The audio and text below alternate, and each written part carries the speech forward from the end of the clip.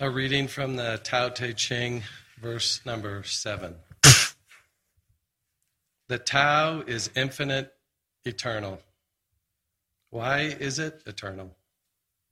It was never born. Thus, it can never die. Why is it infinite? It has no desires for itself. Thus, it is present for all beings. The Master stays behind. That is why she is ahead. She is detached from all things. That is why she is one with them. Because she has let go of herself, she is perfectly fulfilled. Thanks, Andy.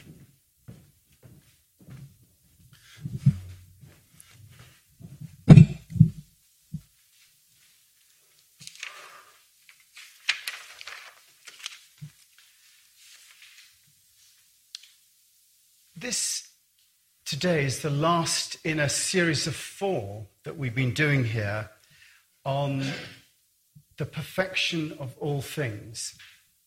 We had a couple of weeks off for a rite of spring and also for Mother's Day last week. But just to recap a little bit about this series, in the first week we looked at the dichotomy between the supposed perfection of everything that's in spirituality. When you talk in spiritual terms, you sort of get a sense that everything's really fine and perfect and great. But that often belies the chaotic way that we experience our lives. Things just happen to us that we don't think are perfect. And, we get dramas and problems and health issues. All that sort of stuff goes on. I mentioned how, perspective makes a difference to the way we see and feel about things. And in the second week, we looked at how we experience that perfection in our lives. We can experience that if we're able to forego the ravages of the mind. That a lot of the chaos that we experience in our minds are reflections of what goes on in our actual lives. And so the ability to deal with the way that our mind is operating really enables us to get to still ourselves into a point of peace. And then the last week I spoke about the nature of evil, and I suggested that evil actually is not a latent force that's embedded in the cosmos, that evil is, I think, a product of ignorance and wrong thinking based upon incorrect suppositions about the working of the world. That it's really about wrong thinking based upon incorrect suppositions of the working of the world. And it's a product of pressure building up in the mind that has no outlet. Because it's based upon incorrect assumptions as to the way the world actually works.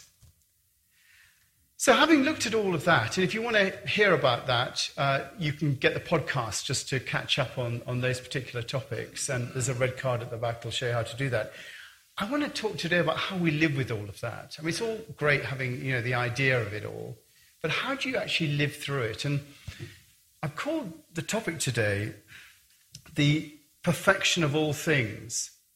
And I've called it, the realization of perfection. And how do we live that realization of perfection with the chaos that sometimes erupts in our lives? I liked that title, The Realization of Perfection, because the phrase itself is ambiguous. It implies, in the realization of perfection, it implies both realization in terms of things coming about, in other words, perfection coming about, and also things understood, the realization of what perfection is. Perfection being brought about, and also how we understand that. To realize is to make something real. That's what it means. To realize is to make something real, to bring something into existence, from the French word simply to make real. And I know it's a bit of word trickery and splitting hairs when you do look at me, but I think meanings are important. And when you look at the word perfect, realization of perfection, when you look at the word perfect, it comes from the Latin word perfectus, which actually means to complete. So perfection is about completion. When Shelley was doing the flowers, she rang me up and said, how can I do flowers on perfection? And I said, well, no. The fact of the matter is, it's about completion. It's not about the absence of fault. So to perfect is to complete. It doesn't have the meaning here of there being no mistakes or no faults or no blemishes. To be imperfect is just to be incomplete. So the realization of perfection is therefore the bringing into existence of a state of completion. It's the bringing into existence of a state of completion, which I think gives us room to maneuver in the whole area of living in a world that is supposedly perfect from a spiritual perspective, and yet far from perfect when we look at the way that our lives and the world works out. The idea that we're living in a process of completion gives us some room to maneuver. When we think about things being perfect, we think of that meaning that they are without fault or blemish. And as I said in the first talk, that we overcome the experience of our imperfection by going deep into ourselves, into our hearts, into that place of meditation where our souls connect with the divine. And when we reach there, there is a place that's beyond the mind. We reach a place in our hearts of no judgment. And again, if you want to look at that whole area of meditation that takes you into a point of no judgment, where your mind is not the context, where your rational mind is not the context, where there is a place of peace there. That's what we're going to talk about at Developing Conscience on Thursday. A peace that's beyond understanding, where we simply be with perfection, with completion, without the mind telling us that things should or could be different and that they're far from perfect. There is a sense of totally being complete when you're in your soul, in your essence, and you're outside the continual whirring of the mind. But with the realization of perfection being more about completion than the absence of faults or blemishes, I think we can take it a stage further than just that peace in our hearts. And I think when we're living our daily lives, we have to be able to take it a stage further. We can see that the realization of perfection is really the work of completion. And we are all involved in the work of completion. That the struggle that we have between the supposed perfection of all things spiritually and the chaos of our lives is in fact resolved by the idea that our lives are actually a part of that work of completion. Each of us is a part of that work of completion. And that the struggle we have is somehow a part of the evolution of everything towards that completion.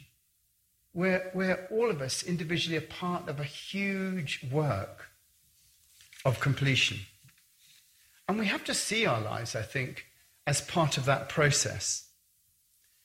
Although, it can be very inconvenient when things don't go our way. But actually, even if things don't go our way, the whole idea of being part of a work of completion, I think is actually good news, because it means that each one of us, each of our lives has meaning.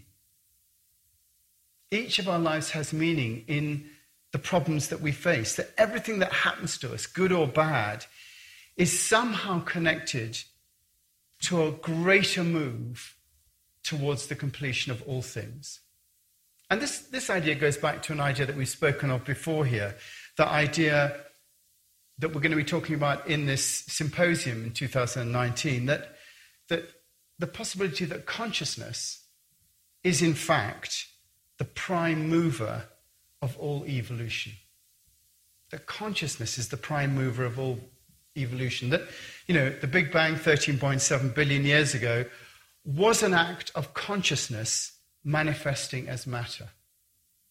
Where that consciousness came from is one of the Psalms says, is too wonderful for all of us to understand. But we don't understand how that happened, but the Big Bang was an act of consciousness manifesting something. It manifested those rocks and those atoms, and they had the potential within them to realize our planet, to make real the earth and to make real life. And how do we know that it had the potential to do that? Because it did it. We can look back and think, yes, it did have the potential within those rocks that flew out at the Big Bang to create all this. There was the potential within that. And not only did it realize the earth, but it realized life. And ultimately that consciousness that manifested at the Big Bang realized each of us. We are the end product of that making real. We are made real by that. And we're not only the end product, we are now part of that realizing process. Just as over eons the earth came about and life came about, we're now part of that realizing process. We are the end product so far of all that making real. And we are not only the end product, we are also a part of that realizing process. Each of us. Each of us are conscious, and each of us can self-reflect. And as a result, evolution, I'm suggesting, has moved into a new phase. And it's not just about bringing changes in physicality, it's about operating in the very area of the consciousness that each of us experience. We are now participating consciously in the evolution. Like a flower in a meadow that seems just to be pretty, but when the bees come along and everything, the flower serves a purpose. And just like we seem we're random, each of us individually is serving a purpose in our lives. We're not just here just to be and do, to take what we can from life and the earth, to have as much pleasure as we can possibly get. That's not the reason that we're here.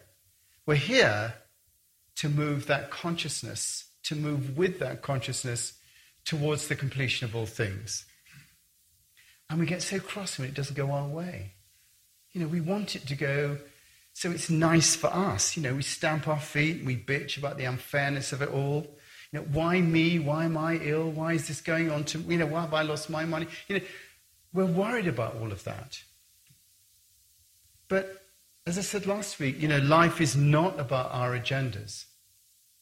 It's about the agenda of the overall consciousness of life that brought us into being in the first place. It's not about our agendas.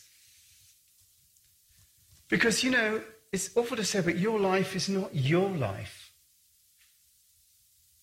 Your life is not your life. As Khalil Gibran said, it belongs to life's longing for itself. Your life belongs and is a part of the overall life's longing for itself. And it doesn't care whether or not you personally are having a good time or not. That wonderful phrase, the universe is under no obligation to explain itself to you. Which again we might moan about if we don't realize that we are here for a reason. We're here. Yeah, I'm going to give you the purpose of your life now. All right? Yeah, I know you all came here to have the purpose of your life now. It's going to happen today. At a young age, you're going to hear it. Write this down. The purpose of your life is to take the slings and arrows of outrageous fortune and use the energy within those situations as a way of not only transforming ourselves, but everything else that's around us. That is the purpose of your life. It is to take whatever life brings you and to use that energy to transform yourself through love and to transform all that's around you. It is the work we're given, each of us, in order to make our own unique contribution. Each of you has your own unique contribution to make. And so the very imperfection, as in the old phrase of it, the very imperfection of our lives, the incompleteness of our lives, even the faults of our lives, the chaos we experience, is actually the work that we're being asked to do in order to assist in the process of evolution. It is what we're given.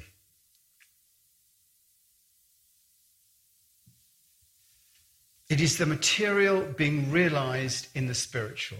We have the spiritual and the material, and we use that to realize the material in the spiritual, which is what Paul said when he said, let your bodies become like living sacrifices, holy and pleasing to God.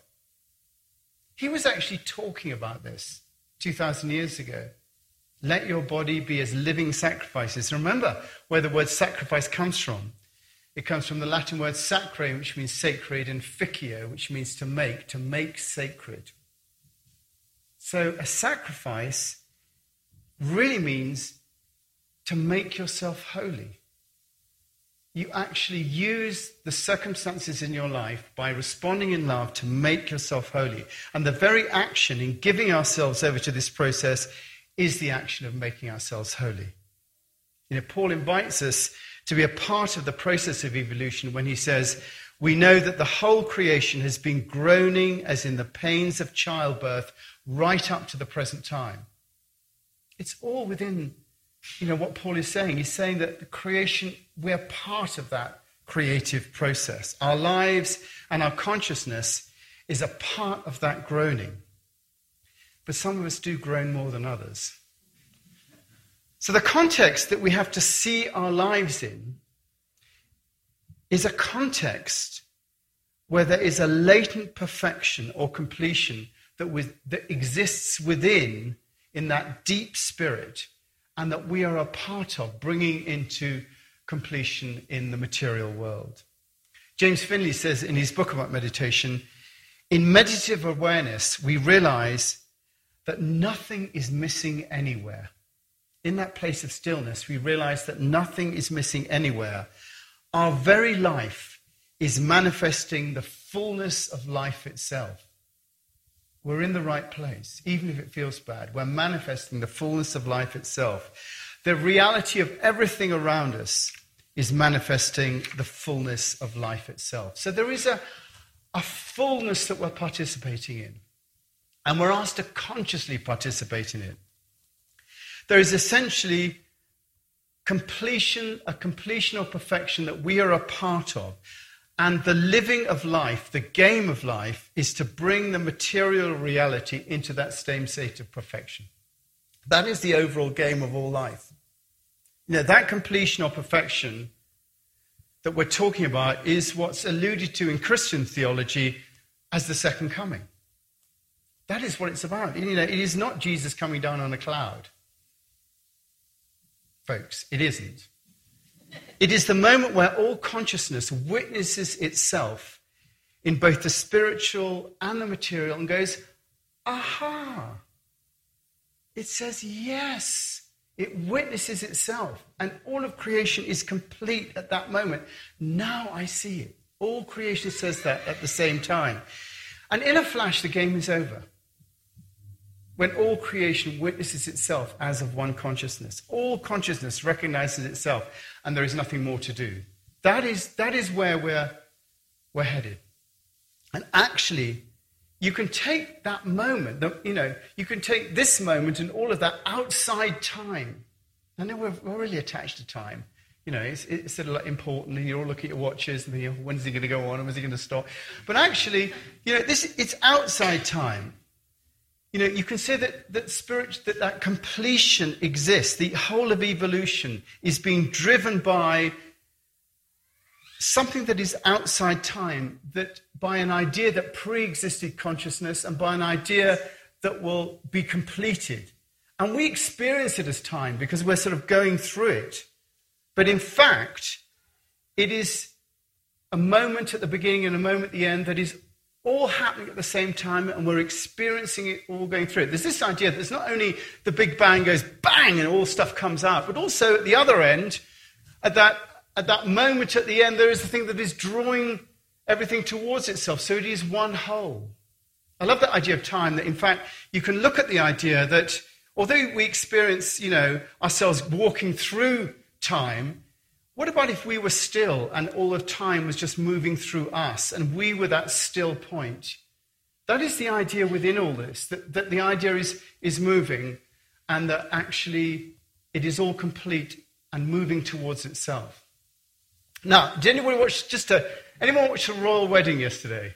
Hands up. Now, you probably didn't notice it, but Michael Curry, the Archbishop of America, mentioned Teilhard de Chardin in the service. I mean, wasn't that amazing? Cynthia must have been so pleased. Of all the people he mentioned Teilhard de Chardin. And this is Teilhard de Chardin's idea. He describes that end point as the omega point. That's what he describes it as. And this idea of evolution of consciousness is fundamental to Teilhard's way of thinking. He says, this is Teilhard, he said that there is a fundamental energy, and this is what Michael Curry was talking about yesterday. There is a fundamental energy at the heart of evolution. He said that it has two dimensions, this fundamental energy.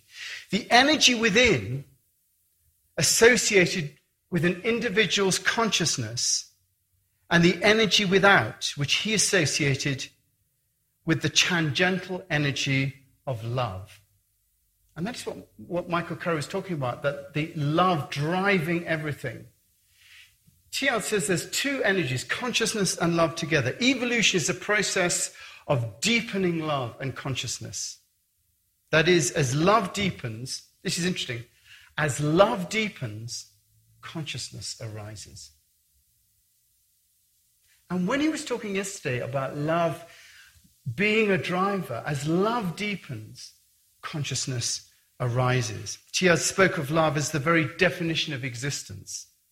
To be is to be with in such a way that I am is what I love.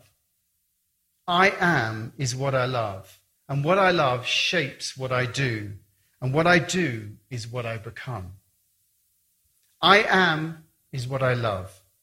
And what I love shapes what I do. And what I do shapes what I become. That is consciousness arising from love. And as these two processes, the inner and the outer, come together, we're being drawn towards the completion that I've been talking about. That is the process of life, of love bringing consciousness up. So the realization or the making real of completion is both the process that we are part of as well as the understanding of what is happening. So the realization of perfection is the understanding of what is going on and us playing our part within that. That whatever happens, consciousness, this is interesting, whatever happens, consciousness will unfold inexorably towards a completed moment that is already happening. And that we just have to give up to that process. There is no fighting it. Which is the kenotic way that Jesus came to teach. The emptying out of our will.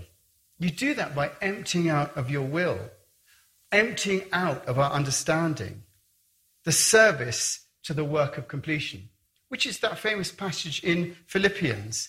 He says that Paul says that in your relationships with one another, have the same mindset as Christ Jesus, who being the very nature God, did not consider equality with God something to be used to his own advantage, but made himself nothing, taking the nature of a servant in human likeness. That is our role, to take the nature of a servant to that process. And it ends up that being found in the appearance of a man, he humbled himself, became obedient to death, even death on the cross. And that's why it doesn't work to bitch about our circumstances. Because actually, it is in that process that we are doing that work. Our role in life is to bring the spiritual perfection that we have as our inheritance as a child of God, as a creation of the divine nature, and to work on creation as it impacts us with love. That idea we spoke about last year of emotional photosynthesis, of taking what life brings us and transforming it with love, even to death on the cross, even to those outcomes that we don't want, which is what Jesus was teaching and demonstrating. And the great news about it is that it means that each of us, however small or insignificant we think we are, has an inherent meaning in the universe. Each of us has a task. We're given our lives to work through the issues and problems that we face, so as to do it on behalf of all creation. Last page. Each of us, in our little way, are making our contribution to bringing creation that little bit closer to perfection or the completion that's inevitable. And so our role in the realization of perfection is to be aware of ourselves in the process. We have to be aware of ourselves within this process, to know that our suffering means something, and our contribution to life is life longing for itself. You know, that famous passage, when I was a child, when I didn't know these things, I talked like a child, I thought like a child, I bitched like a child, I reasoned like a child. When I became a man, I put away my childhood behind me. For now, we see only a reflection in a mirror. Then we shall see face to face. This is seeing face to face. This is that moment. Face to face is that second coming moment. Now I know in part, then I shall know fully, even as I am fully known. That is that moment. Then I shall know fully, even as I am fully known. Let's pray.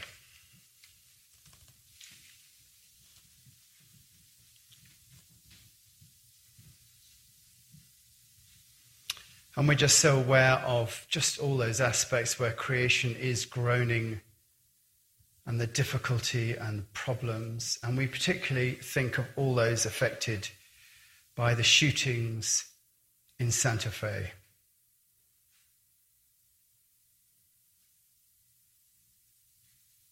And all people affected by shootings, the schools and everywhere else. We hold this pain in our hearts. We pray for all those who are affected by circumstances beyond their control, either by weather, by despotism, by war, by prison, by health. People suffering, not knowing what to do. We hold them as they groan. We pray for our world leaders, that sense of love and the ability to see themselves within this process may enter into their hearts and may affect the way that they deal with each other. We pray for that burgeoning of love in the world. Pray for that being the driving force. As Michael Curry said, that poverty will be a thing of the past. And we pray for all those in our community we know now that are suffering. Particularly pray for Patricia Hill, for Will Welsh,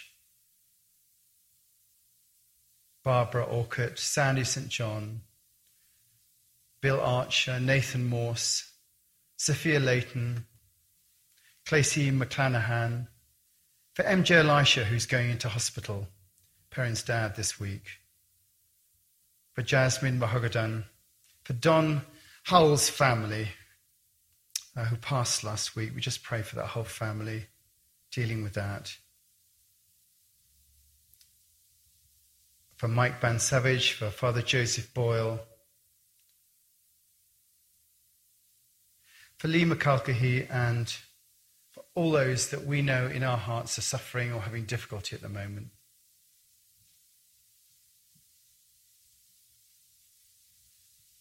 I pray your blessing and healing power upon them.